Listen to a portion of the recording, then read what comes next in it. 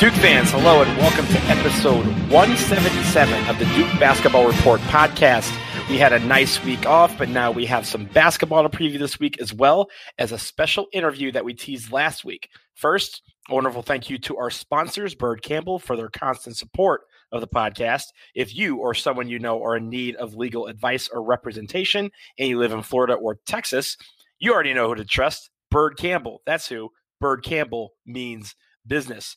It's down the line here, coming to you this week from my home in our nation's capital of Washington, D.C. I am out of the cold, and I got the rest of the crew with me. Sam Klein in the Gothic Wonderland. Or are you in the Gothic Wonderland this week?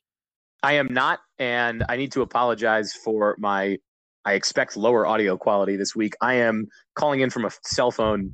I am in Park City, Utah. I believe that this is the second time that I have done the podcast from Park City. I believe the first time was during our inaugural season. I was out here skiing, and I am doing that again, but this time I am with about 60 of my classmates. So it is a raucous time. We have to hurry up and do this show so that I can go out to our bar crawl, which is going to be Dude, very I am important. so jealous. Hey, are you going to High West? Because if you are, I might have a list.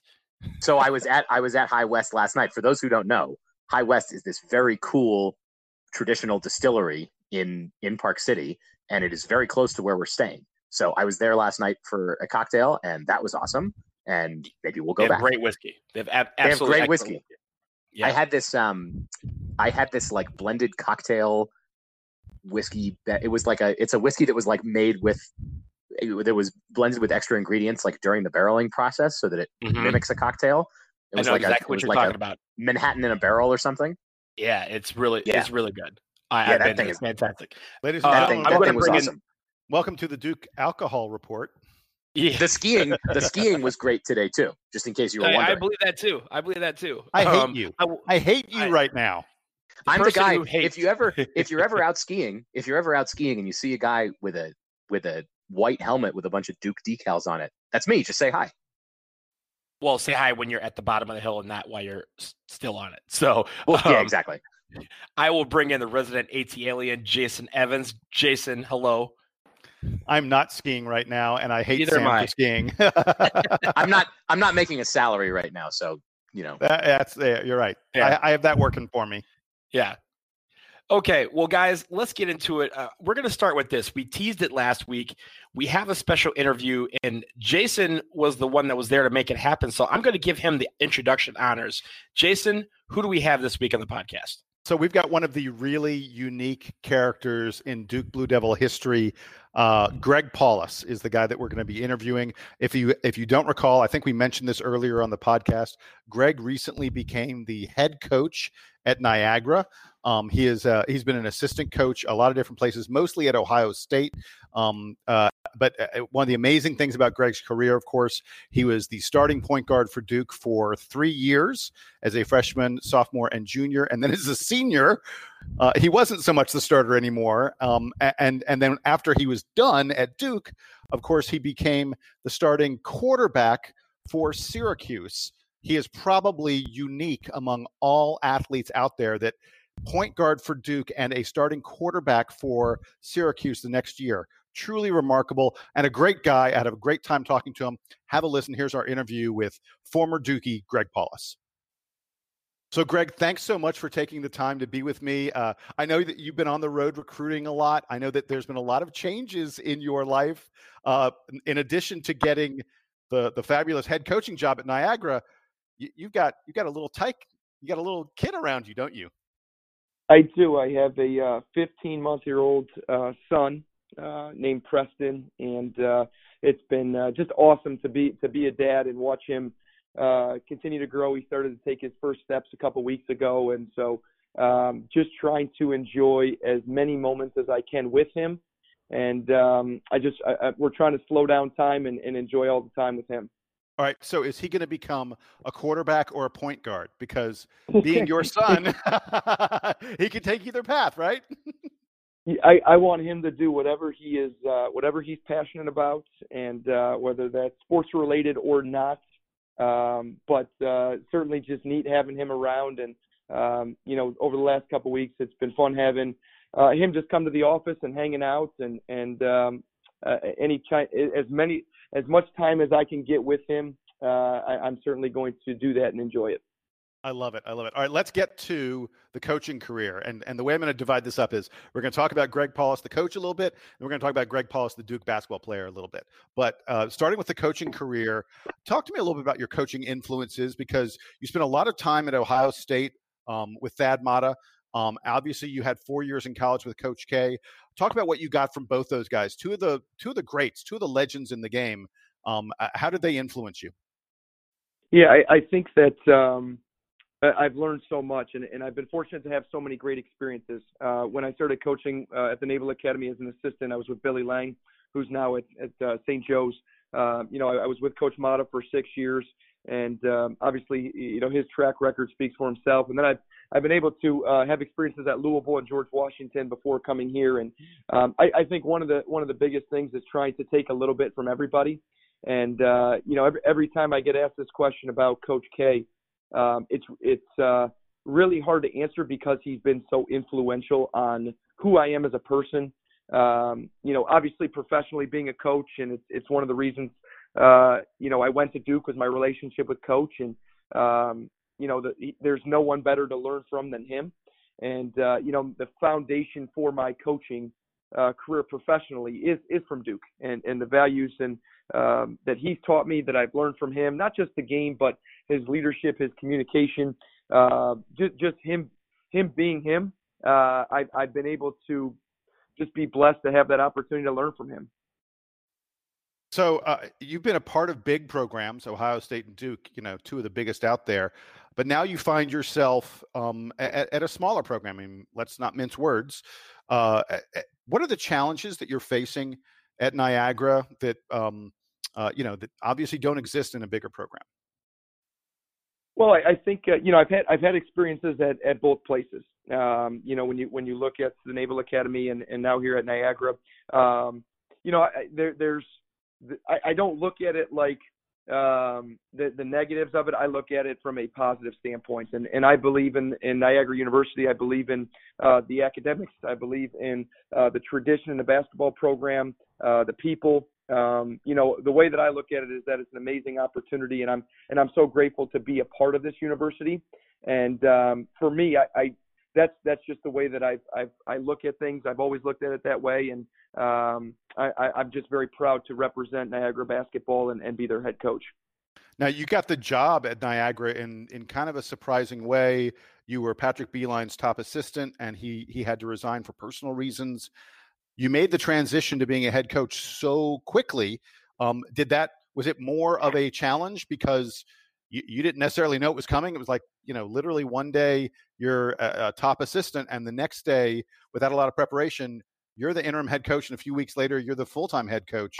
Talk about that a little bit. Well, I think the timing of it is probably just because you're getting ready and you're preparing for games, and we played shortly after it was announced, and so when the timing of it typically is after the season, and you're able to have off season where you can implement your leadership and the way that you would like your program run. And right now, being with a few days away from the first game and the short time, it's something that's very exciting to me. I've been able to see the progression and see the infant stages of where we are in terms of implementing the foundation and creating an identity within our culture. And so for me, it's exciting, and I guess the timing of it would be just a little bit unique. Yeah, for sure. Hey, I saw the video the other day. I think Niagara tweeted it out of you coming in the locker room after your first win. The team just goes crazy as they celebrated with you. It really shows how close you are with these players, how much it meant to them, how much it meant to you to get that victory. But it also made me wonder something. You're only 33, and I mean, congrats for being a head coach at the age of 33. Not easy to accomplish. Is there a challenge being an authority figure for guys that, you're not that much older than them? You want to be friendly. I mean, you want to be friends with your players, but you're also kind of the boss, right?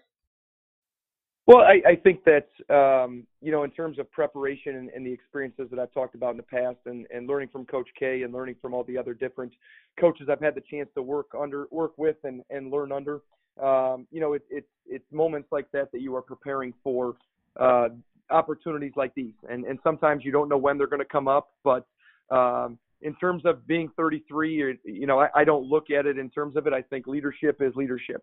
And, whether you're 53 or 33, whatever it may be, I think that the foundation of what we're trying to do is to have relationships with them. And I think, with maybe age, you can look at that like, hey, you can relate more and the energy and the enthusiasm that we have within our program and the direction we're going. That's something to me that's why it's really exciting. I don't look at age being one of those things. I just look at it in terms of, hey, we've been preparing for this and working towards this, and we have an opportunity that we would love to take advantage of and make it a great experience. Talking about relationships, I can tell you are truly a Coach K disciple. He's all about that. And that sort of brings me to, I'm going to transition a bit to Duke now, but I want to talk about the Duke coaching community. It's getting to be huge. There are a lot of you guys. There's so many former Coach K players who are now coaching all over the country, all over the place, in college and the NBA. I got to know, is there like a special email group or a text chain or something that you guys have for giving advice to each other or bouncing questions off each other? It's amazing. I saw a graphic a few days ago, I think it was, that Duke tweeted out there in terms of just the coaches that are currently head coaches of college and NBA. And it's truly an honor. And to be able to go to Duke and play for Coach K and have those experiences and, the brotherhood and the family, that's one of the reasons you go there. And it felt right. It was home for me. Coach is he was such a big reason why I went there. And he still is, and he's with me every single day. And, I've had a chance to meet a lot of the coaches that are currently head coaches. I played for, my assistant coaches for 3 and 4 years were Coach Dawkins, Coach Collins, and Coach Wojo. So I was fortunate to learn. that's and that's just how amazing of an experience it was, and how grateful I am to not, learn from Coach K, but also learn from head coaches that were assistant coaches. And, it's amazing the relationships you get to have and people you get to meet and learn from. And, they're mentors of mine. They've become friends, obviously. And I've talked to a number of those coaches over the last couple weeks and months as these transitions have happened, but also when I was an assistant coach at other places and also as a player. I've leaned on them for advice as time has gone on, depending on the situation. All right, I want to talk a little bit about your time at Duke. What is the thing that you remember the most about those years, the mid 2000s, when look, the ball was in your hand more than anybody else for much of the time. Just reflect with me for a moment. What was it like being a player out there on the floor? There's nothing like putting on the Duke jersey and having the opportunity to represent Duke University and play for Coach K. And you think of the coaches, the former players, the history and tradition, and how Duke and why Duke is the way Duke is, and just the opportunity to represent and be a part of, to me, the best program in college basketball. And I just have. I'm very honored, and it's just so much pride to have the opportunity to represent Duke in that way, and obviously play for Coach K. All right, come on, let's get specific though. I want like your favorite moment or your favorite game. When you look back on it, what's the one where you're like, this is the one that sticks out the most to me? I don't know if there's a favorite game. You certainly remember moments, and even now as I'm coaching, and I see a player play really well or maybe not play so well, or as right now I'm coaching and I'm sitting in my office and I'm reflecting back on an experience that hey, coach did in a film room, or something that the team did to take a step forward, and how can I create ownership within our players in order to take that step forward. And we're in the early stages of creating that culture and identity.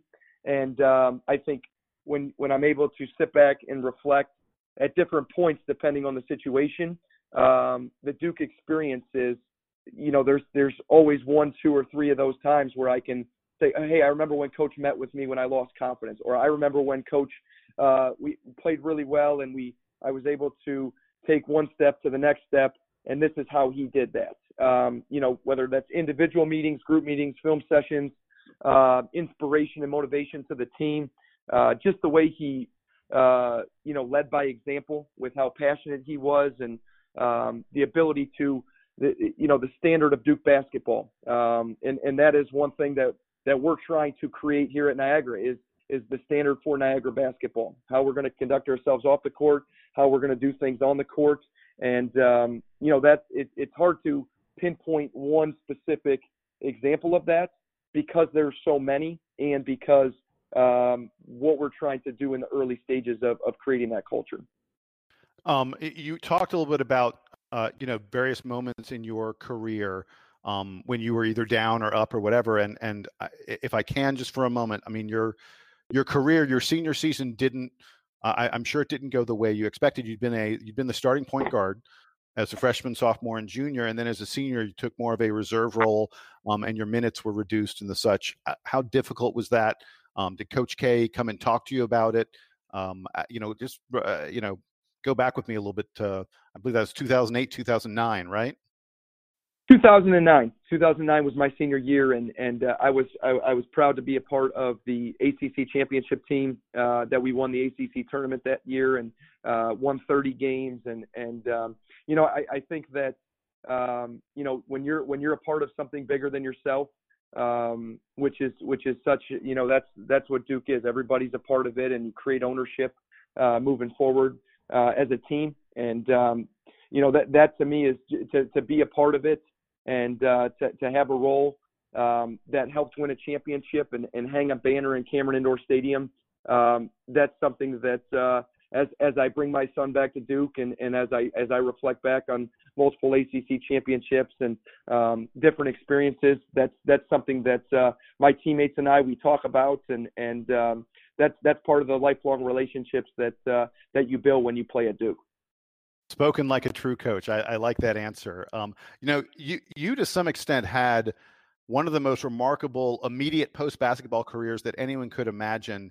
You graduate from Duke. Your 4 years of eligibility as a basketball player are done, but the NCAA rules say you could play a different sport for a 5th year, especially someplace else. So you go to Syracuse and you become the starting football quarterback for the Orange. Talk to me about what that was like. It's almost unbelievable that anyone could play college basketball for 4 years, presumably not really touch a football, and then go be the starting quarterback, and a very successful one, for a Power 5 team like Syracuse. Yeah, that was one of those a once in a lifetime opportunity. With the way that the NCAA rule is you have, if you do change sports without redshirting, you're able to play, change sports. And I was fortunate enough that Coach Marone gave me an opportunity, and he's obviously the head coach of the Jacksonville Jaguars right now, and it was his first year, and was able to get an opportunity, and was able to earn my master's there at the Newhouse School of Communications, and have a chance to compete for a job. And that's something that when he took over, he was creating his culture, his identity, and really laying the foundation for Syracuse football, and being able to win as many games as they had in the last 5 years, or the most wins in the last 5 years, and being able to just have that opportunity. It was really, really neat, a lot of fun, and it was a very short window. I think I made that decision sometime in May, and then the football season was in August. So there was really only June, July, August, really to learn a playbook and try to get acclimated to football and get acclimated with teammates and trying to turn around a Syracuse program and I hadn't touched a football, I think, in 4 or 5 years there. So Yeah. Wait, I had a blast. I was going to I had a ask. blast. I loved it. I loved the experience, and just grateful that Coach Marrone gave me that opportunity. Wait, I want to be clear about something. Had you really not touched a football in 4 years? No. I mean, you throw it around every once in a while on campus, but in terms of from the day that we were in summer, the day that we made the decision and football season was over, I think I played in the high school All-American game during basketball season. I think that the U.S. Army All-American game, that was in January. And I hadn't touched one from January, that might have been 2005, until whenever the date was, May 2009. Okay, so Duke fans do wonder, because our football team, the Duke football team, was struggling a good bit during the years that you were point guard for the basketball team. Did you ever talk about, or was it like not even a remote possibility that you would try and play two sports at Duke? At that time, they had a multi-year starter, Thad Lewis, and he had a great career there at Duke, and ended up having an NFL career there, and he was the guy, and when you only have 1 year to compete for a job, you want to make sure that there's an opportunity to do that, and with Thad being such a great quarterback, and it was his program, and Coach Cutcliffe, and what an amazing job he's done at Duke. I wanted to go somewhere where I could have an opportunity to compete for a starting job. That makes sense. I get it. All right, one last question before I hit you. By the way, I just want to warn you in advance. Every player I have on, I ask him for a good Coach K story. So be ready with a good Coach K story. But before we get for your best Coach K story. I'm not. Well, I'm going to ask it anyway. So you're going to have to, you'll have to come up with some kind of answer. But before I get to that, one more thing about your teammates. You spanned two different eras, because as a freshman, you played with J.J. Redick and Sheldon Williams. I mean, two numbers in the rafters. And then by the time you were a senior, you were playing with Kyle Singler and John Shire and Gerald Henderson, Nolan Smith, guys who went on the very next year to win a ring, guys, who were also legends. Who was the player who made your jaw drop, that you were just like, oh my gosh, that guy, I can't believe that he can do that? Who was the one player you played with that you're just like, that's the one I'm in awe of? Well, those are some pretty good players right there. How great! Think about that. How great is it as a point guard that those are the guys that surround you? And oh yeah, I mean, you look at the wings and the bigs, and I mean, you talked about guys whose jerseys are hanging in the rafters, and as a freshman, I think when you're able to be able to throw the ball inside, and we won the ACC regular season and the ACC conference championship that year, with JJ and Sheldon leading the way there. And I think when you think about those two, and then when you see what they did, obviously, lottery picks, both of them, and then JJ is still having what an NBA career he's having. It's you just think about how neat it is that those are the guys you get a chance to pass to. And, I think that those guys really helped make my learning and really taught me what it was like as a freshman. I mean, I saw J.J. Redick, and I mean, he scored 40-plus points in the Meadowlands, against Texas. I saw him score 40 multiple times, and he's the all-time ACC leading scorer at that point. And you see him score high 30s, 40. He's averaging 27, 28 points per game, right, that year? Yeah, I think 26.8. Yeah. 26, 20. So he's crazy. Averaging that, and then you see those two guys the very next morning in the gym working. And I think that those guys were able to teach that this is what it takes to have that type of success. And there's certainly no doubt on why they were so successful with the way that they prepared, the way that they practiced, and competed, and being able to learn that as a freshman was as good of a learning situation as I could have. They made the on the court and off the court. Just you had great examples in front of you. Okay, so we're going to wrap things up now. Greg, thanks so much. I really appreciate it. Before we go, I'm going to ask the question. I need a Coach K story. We've gotten some great ones. I've gotten. What ones have you gotten? I think it was Shane Battier told us a story about Coach K coming in the locker room with a samurai sword. Or maybe I forget who it was who told that story. There was someone else who told a story about Coach K talking about how he just wanted them to win one game for a little old Polish man.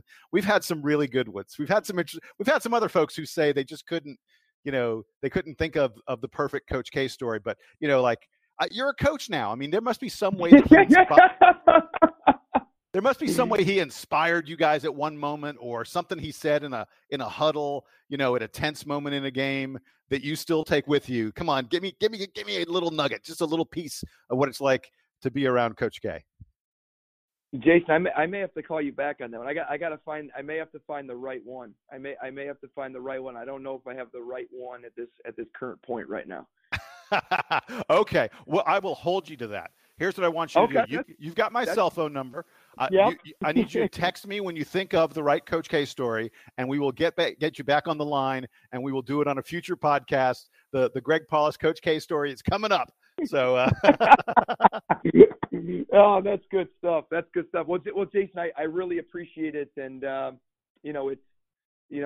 think the biggest thing for me is just how much I love Duke and how much I love the experience and the opportunity to be a part of that program and the people you get a chance to be around and the to be around Coach K. It's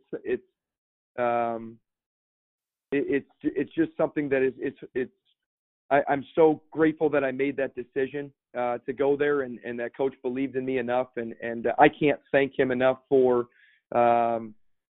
who he is and what he has taught me and what he has meant to my life.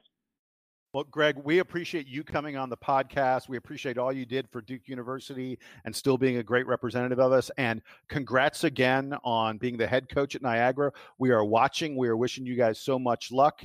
And I look forward to talking to you sometime in the future when you've got the right Coach K story for me.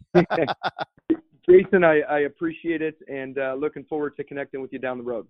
Great. Talk to you soon. And again, good luck at Niagara. Thank you.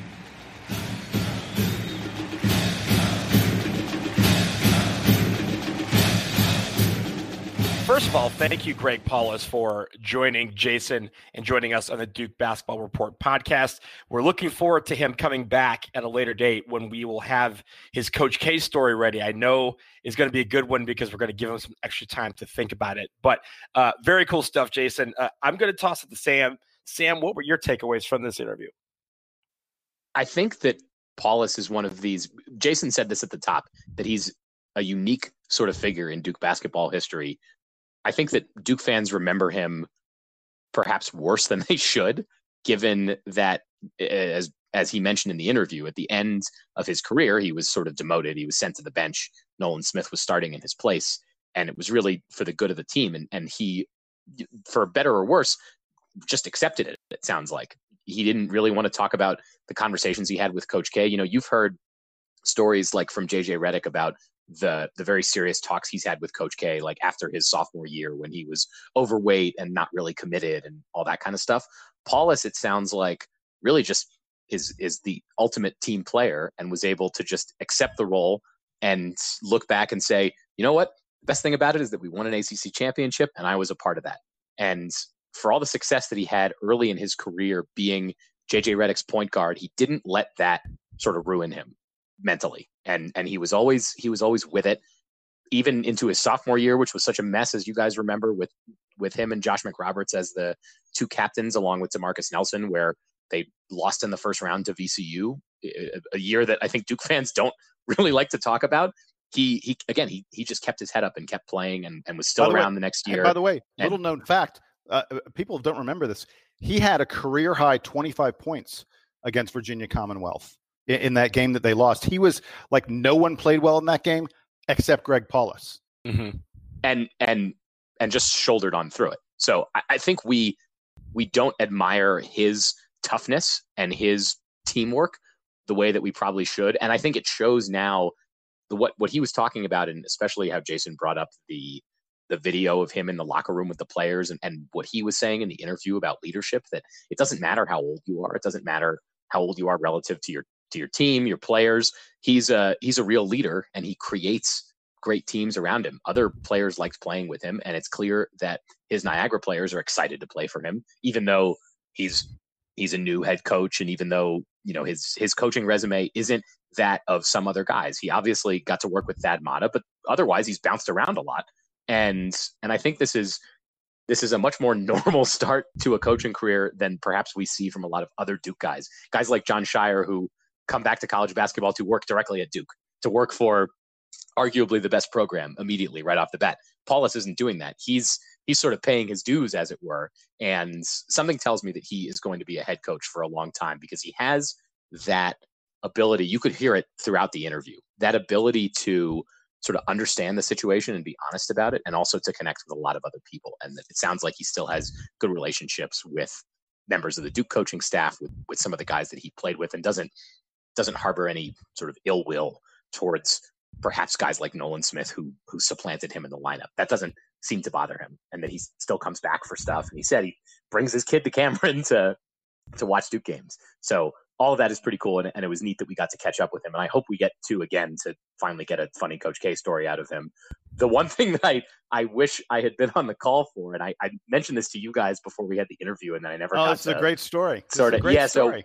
So when I was a sophomore, I was in the walk-up line for the Carolina game. I hadn't tented that year. I was in the walk-up line, and Greg Paul, we were the first ones in the walk-up line, me and a handful of buddies, and Greg Paulus would, all the players would come by for practice every day. We were out there for 3 days, and the players would all walk by for practice, and Paulus would always talk to us. He'd always say, hi, how you guys doing? Whatever. And one time he brought us a fresh baked loaf of banana bread that his mom had made. He was like, this is for you guys. You've just been sitting out here on the sidewalk and that kind of stinks. So like, here's some banana bread. And we were like, okay, man, that's fantastic. So I wish next time we have him on, I'll have to be on the call so that I can say, Greg, do you remember giving a bunch of idiots a loaf of banana bread? And he'll say, no, but that does sound like something my mom would have done, and we'll laugh about it and we'll move on.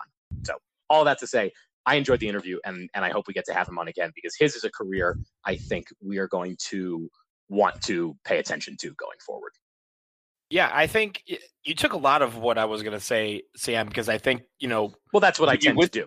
Yeah, but I think that's a good thing, because when you listen to an interview like this, I think the fact that energy kind of exudes itself in him, like just him talking about how he's gotten to this point, what he's learned from not just Coach K, but Thad Matta, and really, I mean, recognize that he's been placed in a situation that's kind of extreme. You don't necessarily it's not like he got his, first coaching job, he applied and did this. He was thrusted into this position. He performed well, and then they gave it to him, and he earned it. So I think that sort of thing, being able to coach under pressure, under not the best of circumstances when it comes to a transition like this. You don't have your guys, quote unquote.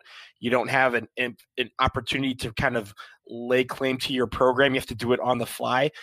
It's going to be interesting to see how he develops as a coach over the next few years, when he gets a chance to recruit, when he gets a chance to, bring in the guys that he wants and make his own mark on a mid-major program like Niagara, and one that people have heard about because they've been in the tournament, quite a bit over the last 15, 20 years when it comes to, these lower to lesser mid-majors. They've been right at the forefront of one of those. So it'll be interesting to see how he does that. And I'm really glad that we got to hear that part from him, because that's not something, like you said, Sam, that's not something we hear a lot from the Coach K coaching tree, because they're getting themselves into bigger and better positions off the bat. The only thing that I would add, other than, once again, to say thanks to Greg. By the way, he was so great. He and I were originally supposed to talk at one point, and there was sort of a mix up, and they got the wrong time. And I thought that the AD was going to call me and tell me when we were going to do it. And my phone rings, and it's Greg Paulus. And he's just like, hey, Jason, hey, sorry, we got the time, something mixed up. Can we do it now? And I was like, oh, actually, I'm in my car. I can't do it right now. And so we arranged it for the next night. But he was so genuine and excited and eager to do this. And wanting to reconnect a little bit off the with the Duke fans. And then the other thing that stuck out to me, I just thought he sounded like a coach the whole time, even keeled, the right attitude, sounds like a leader of men. Everything that he said, and look, I know these guys they know they're being interviewed, and they know they have to, be somewhat circumspect about some of the things. But I just thought he came off like someone who's thinking about the right kinds of things that a coach should be thinking about. I was very impressed with him, and I agree with you guys. I think that he has the potential to have a very, very big coaching career ahead of him at Niagara or wherever else it may end up being. Yeah, he could be one of those coaches where 15, 20 years from now, he's at a Power 5 school coaching, and you're like, wow, I still remember when he was, cutting his teeth at Ohio State as a video guy and has moved himself all the way up to becoming a head coach at a Power 5 school.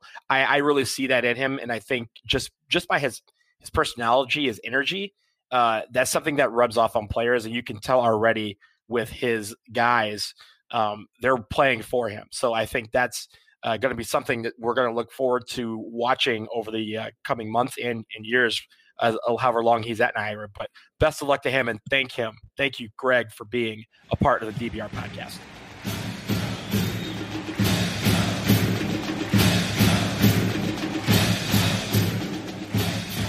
Okay, guys, we have a basketball game this week. After what was about a 2-week break for finals, Duke basketball will finally get back into it this Thursday against Wofford. Now, Wofford had themselves a pretty wonderful weekend. Ooh, boy, did they ever.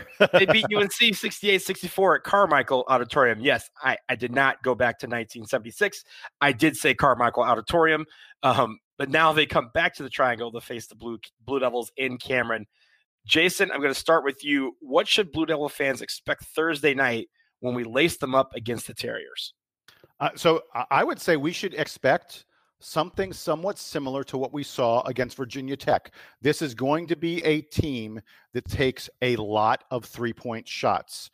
They shoot, get this, 51% of their shots, more than half of the shots they take come from outside the three-point line. And they hit them at a pretty good rate, 35.5, almost 36% of their three-pointers that they hit. They are led by Storm Murphy. Storm Murphy, that's one of the great names, I think, in college basketball. Storm Murphy. The Storm will rain threes down upon you if you're not very careful about watching what he's doing. He hits better than 50% of his three-pointers. That's just scary to think about. This is there are guys out there that can shoot you out of the gym. This is one of them. And he takes step back. I mean, Carolina fans saw this. He takes step back threes. He has an incredibly quick release. Trey Jones and our other perimeter defenders, Jordan Goldwire and the such, cannot lose track of Storm Murphy. Now, Wofford is, sort of the sacrifice for being this team that shoots a ton of three-pointers is that they don't have many bigs. They only have one player over 6'7". They're not a good rebounding team in the bottom 100 rebounding teams in the country. And I suspect we're going to see Vernon Carey having a pretty big day against him.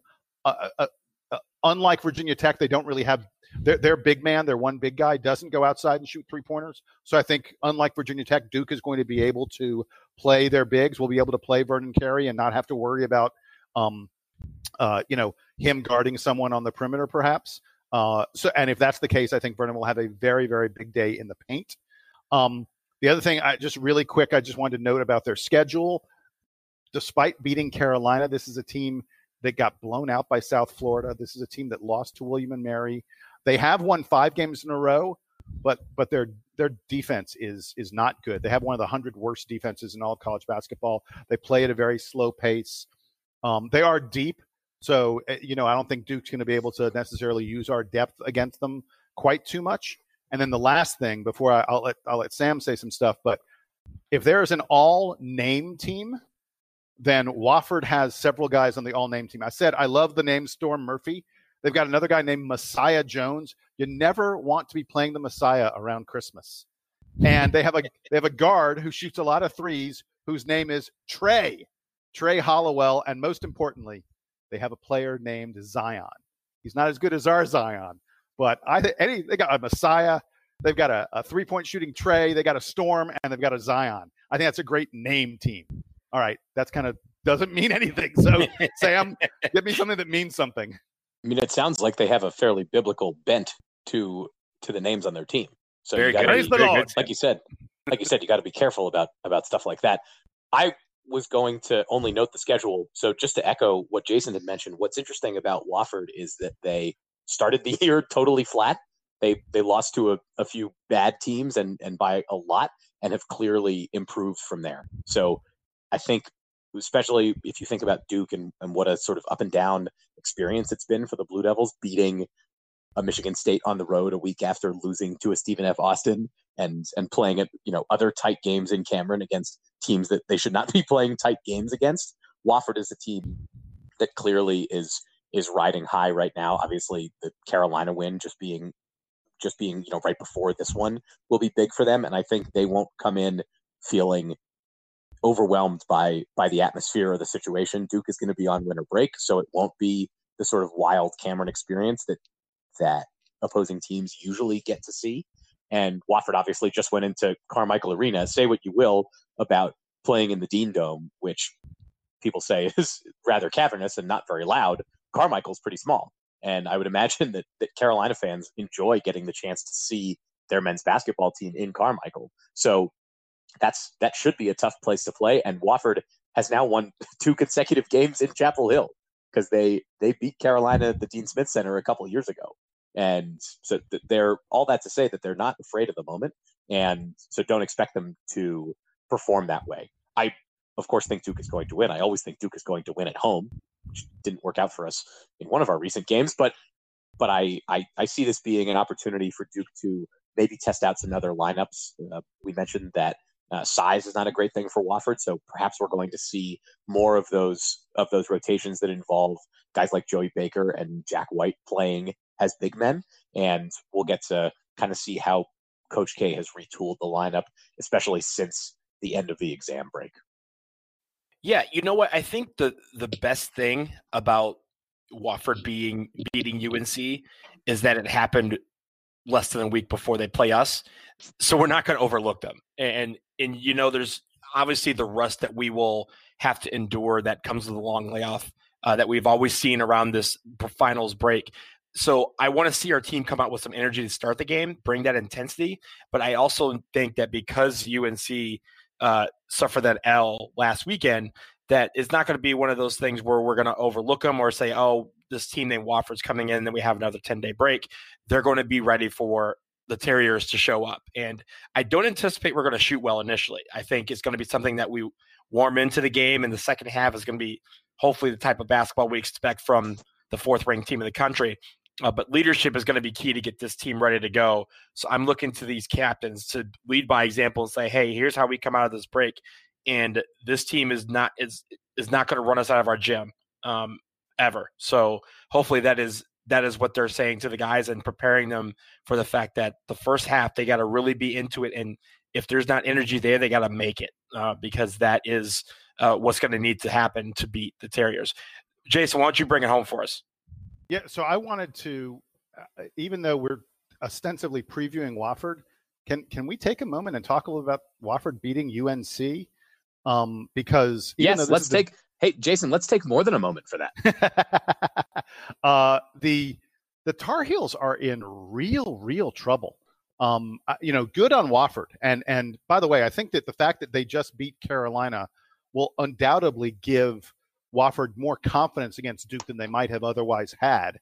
They're going to feel like they can play with anybody because they just played with one of the legendary teams in the country. I mean, certainly they would think, hey, Carolina can play with Duke. So if Carolina can play with Duke and we beat Carolina, then we can play with Duke. So the game gives Wofford confidence, which is an important factor for Duke to sort of think about.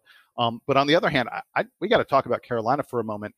This is a team they've fallen out of the top 25 for 160 weeks, I forget. It's been a long time. I should have the stat right in front of me since Carolina was last not in the top 25. They fell out of the AP top 25 today as a result of this loss. They've got 2 tough. They're playing Gonzaga and UCLA coming up in the next week or so. So we could be looking at a Carolina team that has 2 more losses in a row.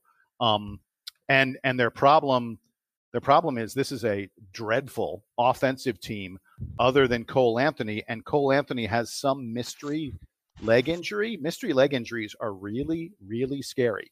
At the moment we're recording this podcast, Monday evening, they have not announced what's going on with Cole Anthony. There are some nasty rumors out there that Cole Anthony could be out for a long time, or that Cole Anthony, people are even already talking about the fact that Cole Anthony may decide, look, I played 9 games.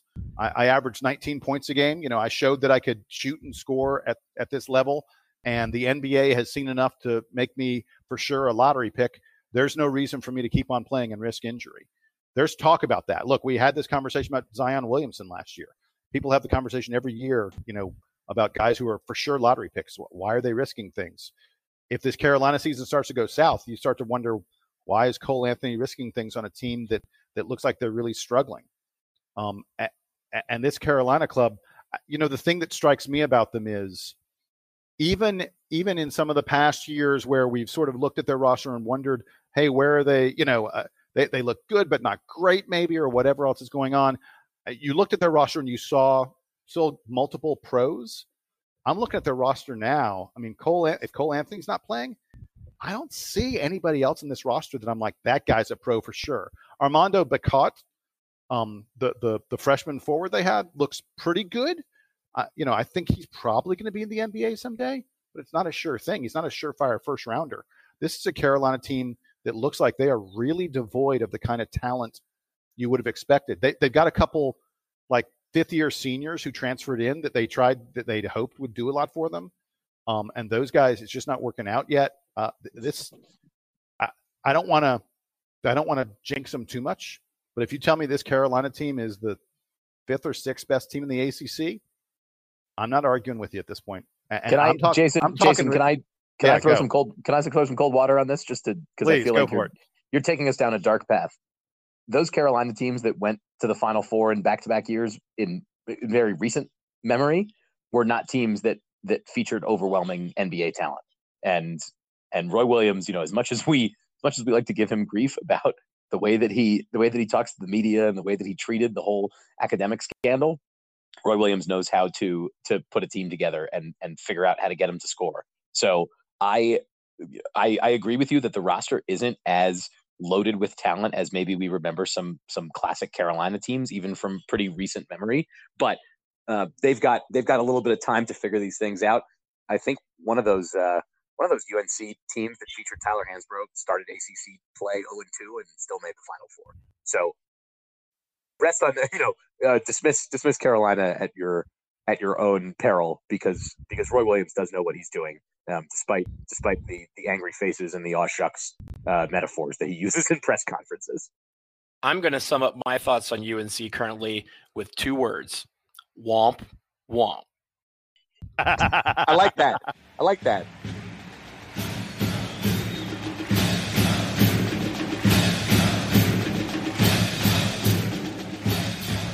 Okay, guys, enough of the basketball for this week. We're going to shift gears slightly. We're staying in the world of basketball, but the new NET rankings are out. It's the first time we've seen these rankings this year, and it's the rankings that the NCAA Tournament Selection Committee will use to judge who's in and who's out come March. So I guess we should probably talk about them. Right now, in the first poll, Ohio State is the top-ranked team, followed by Kansas, San Diego State, yeah, I said that right, Butler, Baylor, Gonzaga, Auburn, Louisville, Stanford, and Dayton. Duke is actually 13th in this poll, and Duke and Louisville are the only 2 teams in the top 20. So, Sam, only 2 ACC teams. Yeah. Only 2 ACC teams in the top 20, yes. Sam, do you have any thoughts on this ranking? Are we where we expected, or is this something where we always look at this poll like we did last year, we go, what the hell is this?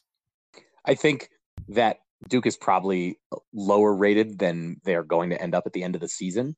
The Stephen F. Austin loss is just such a dramatic outcome relative to the rest of their season. If you remove that game entirely.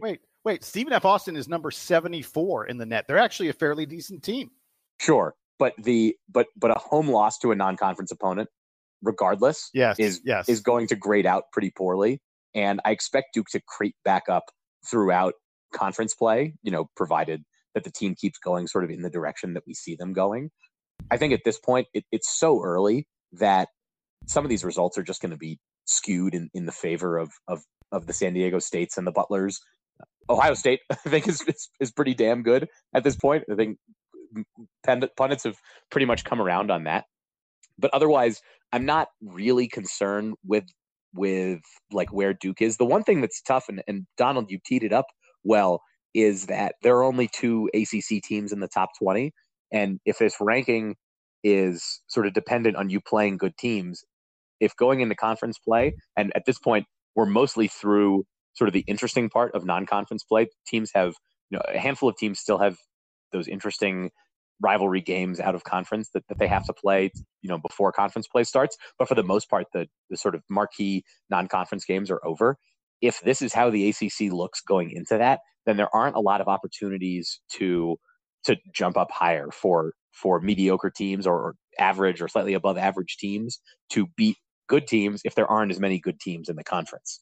And if this is, I think we may overrate how much the committee uses this ranking. I know that they talk about it, but ultimately they're going to get in there and talk about the actual teams and who they want to see in certain places. And there's probably a lot more sort of discussion that happens that we're not all really privy to. If they do use these rankings as much as they claim to, there aren't that many opportunities for Duke or for any other ACC program to get good wins. And if you want to motivate another ACC team, it's not just, hey, we're playing Duke this week. Isn't it great to beat Duke? It's, hey, we're playing Duke this week.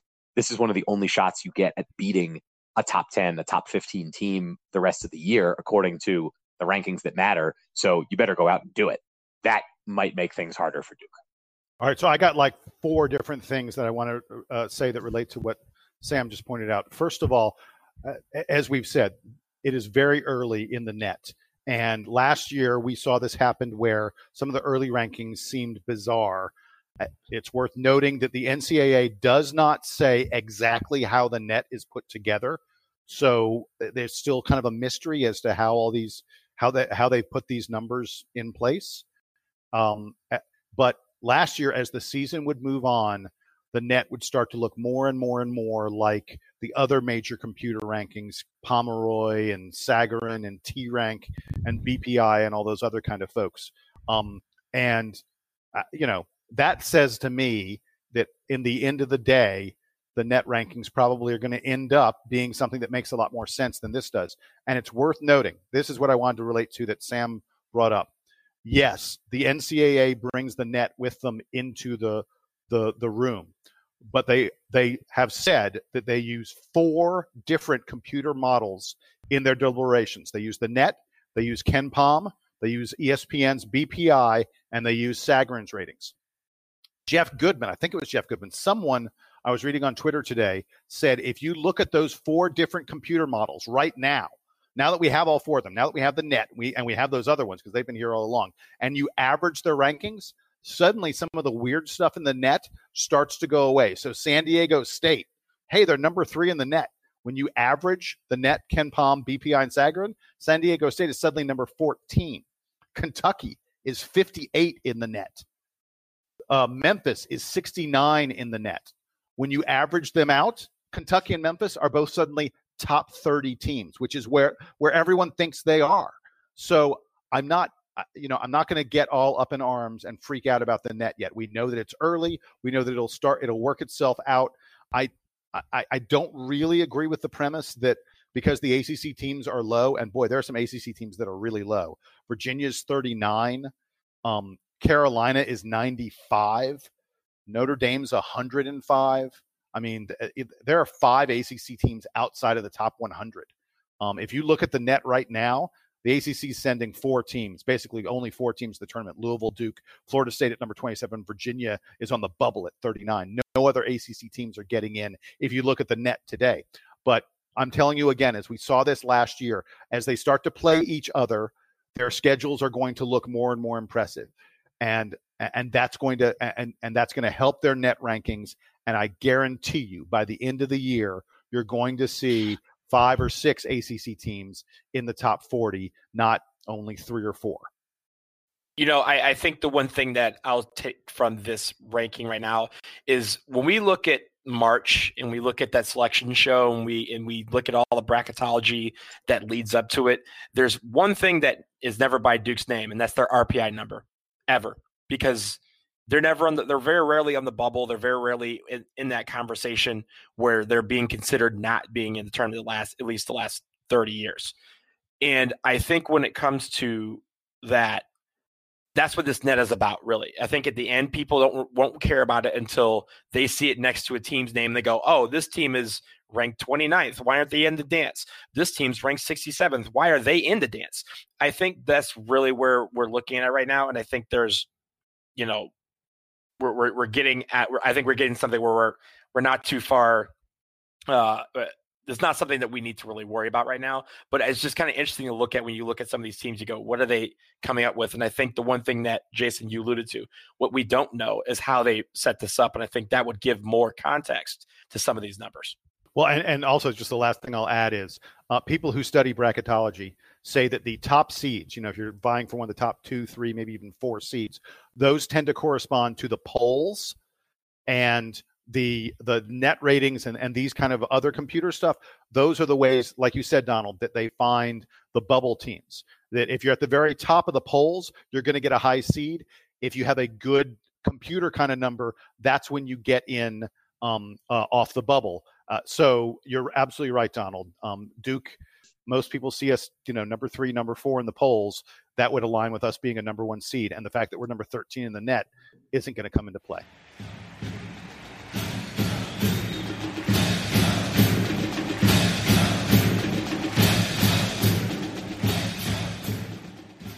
The Duke Basketball Report podcast is brought to you by the wonderful people at Bird Campbell, PA, a business law firm with offices in Florida and Texas who bleed Duke blue. Founded by 2 Duke class of 1978 graduates, Bird Campbell will handle all your business law needs and also join you in saying, go to hell, Carolina.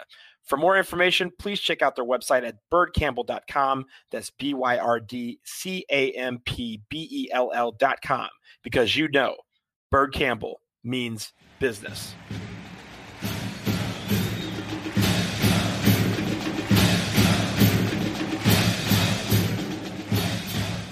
Okay, it's time for parting shots, and Jason, I will begin with you.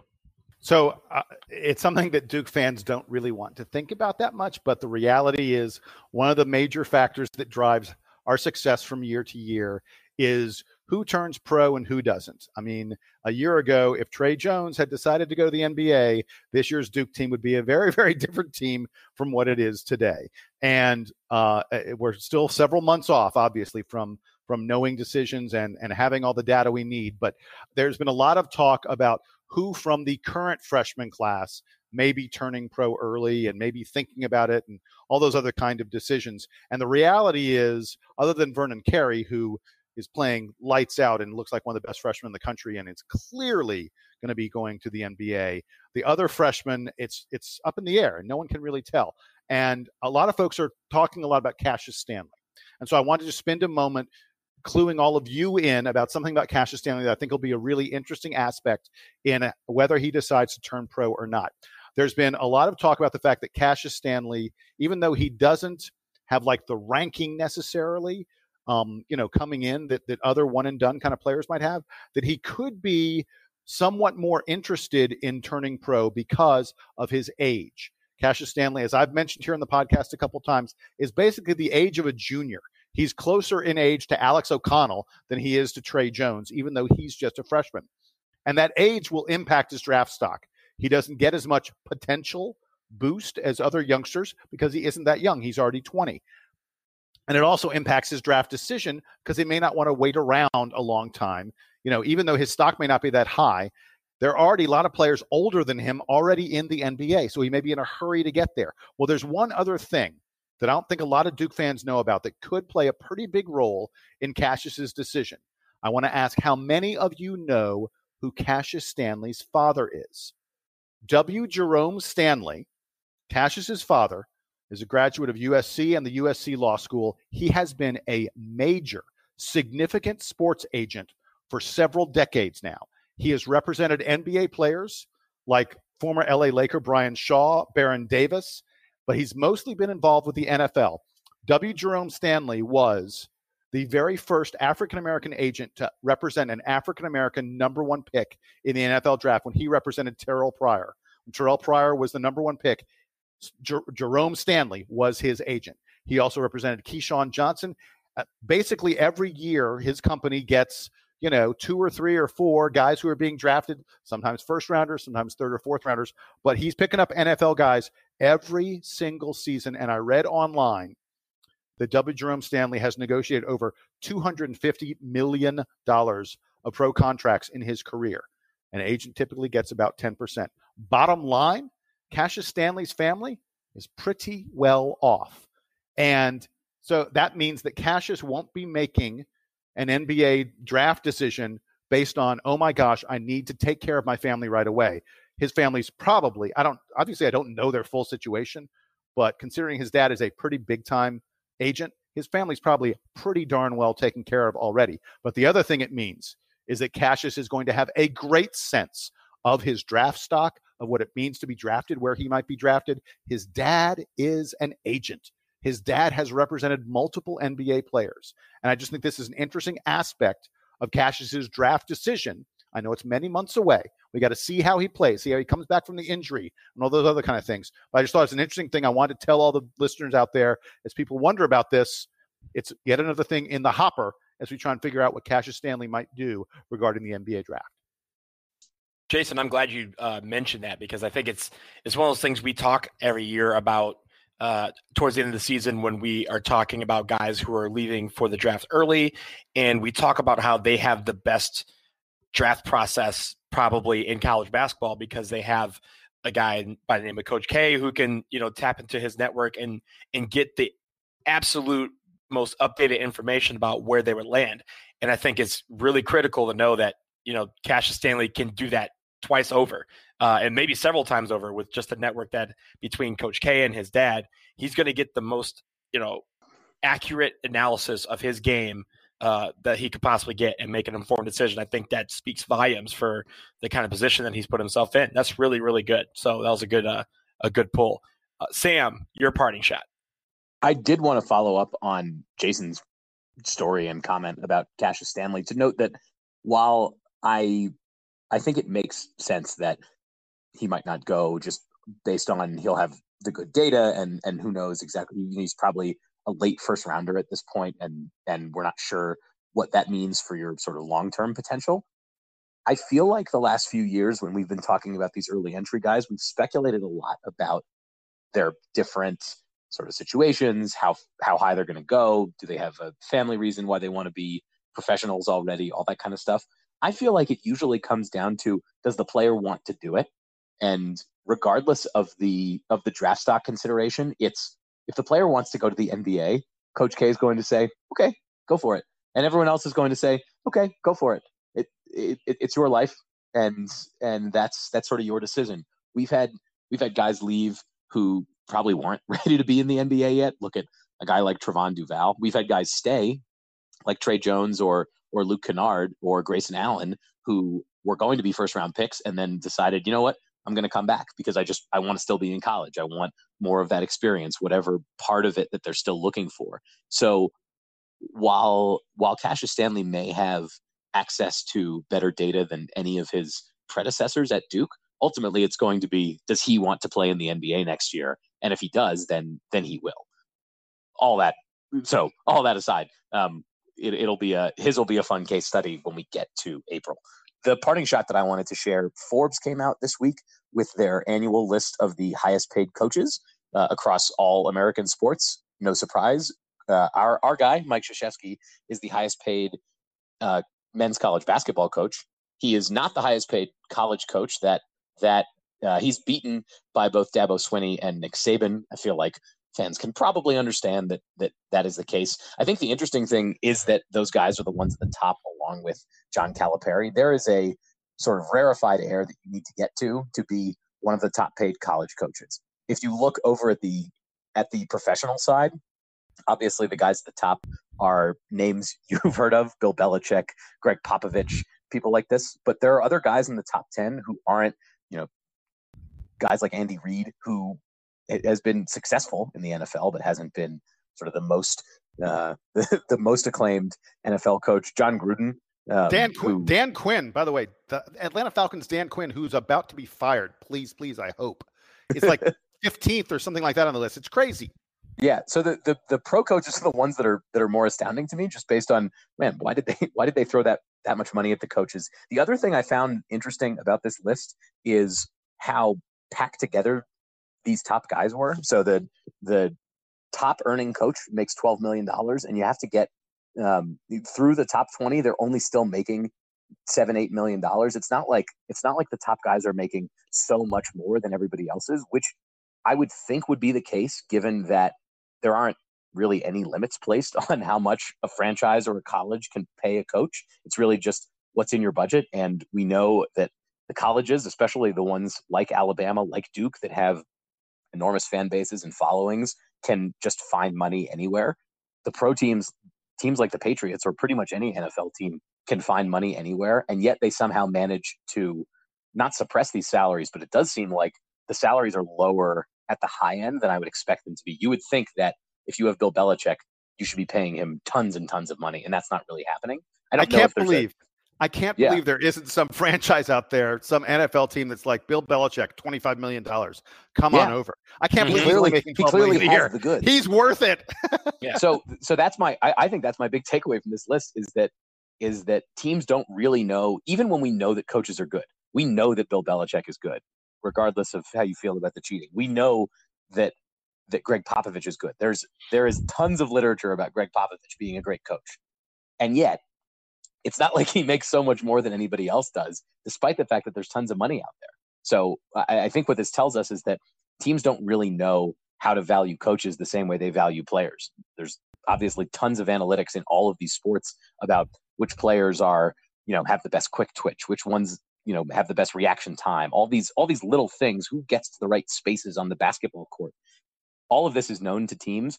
I don't think any of them really know how valuable their coaches are, because otherwise you'd see a much different spread here. And you would see teams trying to go for these more efficiency plays as opposed to, it looks like in the NFL that they just throw tons of money at seemingly random coaches who don't have track records. So I don't know. It's all about making a splash. And I think in the case of maybe like the NFL and even like the NBA, it's, if you fire a coach, you want to make either a big splash or make fans feel like you did because you paid him a lot of money. And Doc Rivers is one of the top 10 coaches in salary. And what does he have? 2 championships from 12 years ago? Yeah. I literally was going to talk about Doc. Doc is the second highest paid NBA coach, $1 million behind Greg Popovich. And ahead of Steve Kerr. I like Doc. Doc's a good coach, and I think the Clippers are going to be really good this year. And, he did a nice job at the Celtics, but I don't go, Doc. Erik Spoelstra's in the top 20. Yeah, It's like, what? I agree. That's a great observation. At least Spo has won some championships. So is Doc. Doc has championships. As a player. No. He won a championship with the Celtics. He won with Boston. Yeah. No, but Sam, it's Spoelstra a great. Spoelstra won them with Dwayne Wade and LeBron. And LeBron James. You know what? He got paid for it too. So that he did. No, but Sam, I think your observation, it's amazing how tightly packed they are. And just some of the names, it's like you want to be like, really? That guy? Because I feel like there's this rarefied air of a few coaches where you go, you almost can't pay them enough. Like Duke pays my Coach K $9 million. If you told me Duke was playing Coach K $50 million, I'd be like, yep, that sounds right. Sounds right. And I'd also say that's not enough. Yeah, but like same thing with Calipari, same thing with Saban, same thing with Dabo Swinney. And by the way, those 4 guys, that's the current Mount Rushmore of college coaching. There's no one else, in my opinion. Those 4 guys are the Mount Rushmore of college coaching right now. Jim Harbaugh also cracks the top 20 in salary. How is that? He might get fired. How is that happening? Crazy. Money talks, man. That was a good one. Thanks, Sam. For my parting shot, I am going to touch on the coolest thing that happened over the weekend, and it was in the world of high school football. But I want to take us back to what was one of the dark days in the history of our country, December 14th, 2012. Obviously, I'm talking about the date of the shootings at Sandy Hook Elementary School in Newtown, Connecticut. Obviously, it's been at the center of political debates the last 7 years. We're not going to get into that part of it, but I think everyone can agree that what happened that day was a stain on American history, and it was one of the saddest days in recent memory. But 7 days to the day after that dark day, that community was lifted because Newtown High School won the state championship in football on a 36-yard touchdown pass on the final play of the game. It was a great thing. You can see it on Twitter. It was all over the place. Some of the players on that team went to Sandy Hook. One player on the team had a brother who was killed that day. And the kids that were able to bring joy on what is always going to be a day of incredible pain and hurt for them and their community, for them to be able to lift their community for just one day was absolutely nothing short of incredible. I think ESPN Scott Van Pelt put it emotionally brilliant, but very simply when he said, 7 years ago was an unspeakably awful day. 7 years to the day, kids from that town and that school did this, winning the state championship. Sports are amazing sometimes, and they certainly are. So congrats to Newtown High School for their emotional win, and it was really, truly the best thing that happened this past weekend. Wow, Donald, I'm so glad you brought it up. It's a great, amazing story of courage and triumph. And you win the parting shot of the week. That's for sure. Great job, buddy. Well, they do. I mean, it really was. I was thinking about what to do, and that seemed perfect because it was a perfect moment, and they should have that moment. And it was cool. I think last night on Sunday Night Football, they invited them to New York to the studio. So Mike Tirico and Rodney Harrison and Tony Dungy had them in the studio at halftime, which I thought was perfect. A perfect way to send them off as the champions they are. And I think that's going to do it for episode 177 of the Duke Basketball Report podcast. We're going to be back sometime after the Wofford game and then before Brown and Boston College. I know we'll have a few days. Sam and Jason, in case we don't record before the beginning of Hanukkah, happy Hanukkah to you two and to all of you guys out there. An early start to happy holiday season. We will catch you soon. Duke fan, take us home.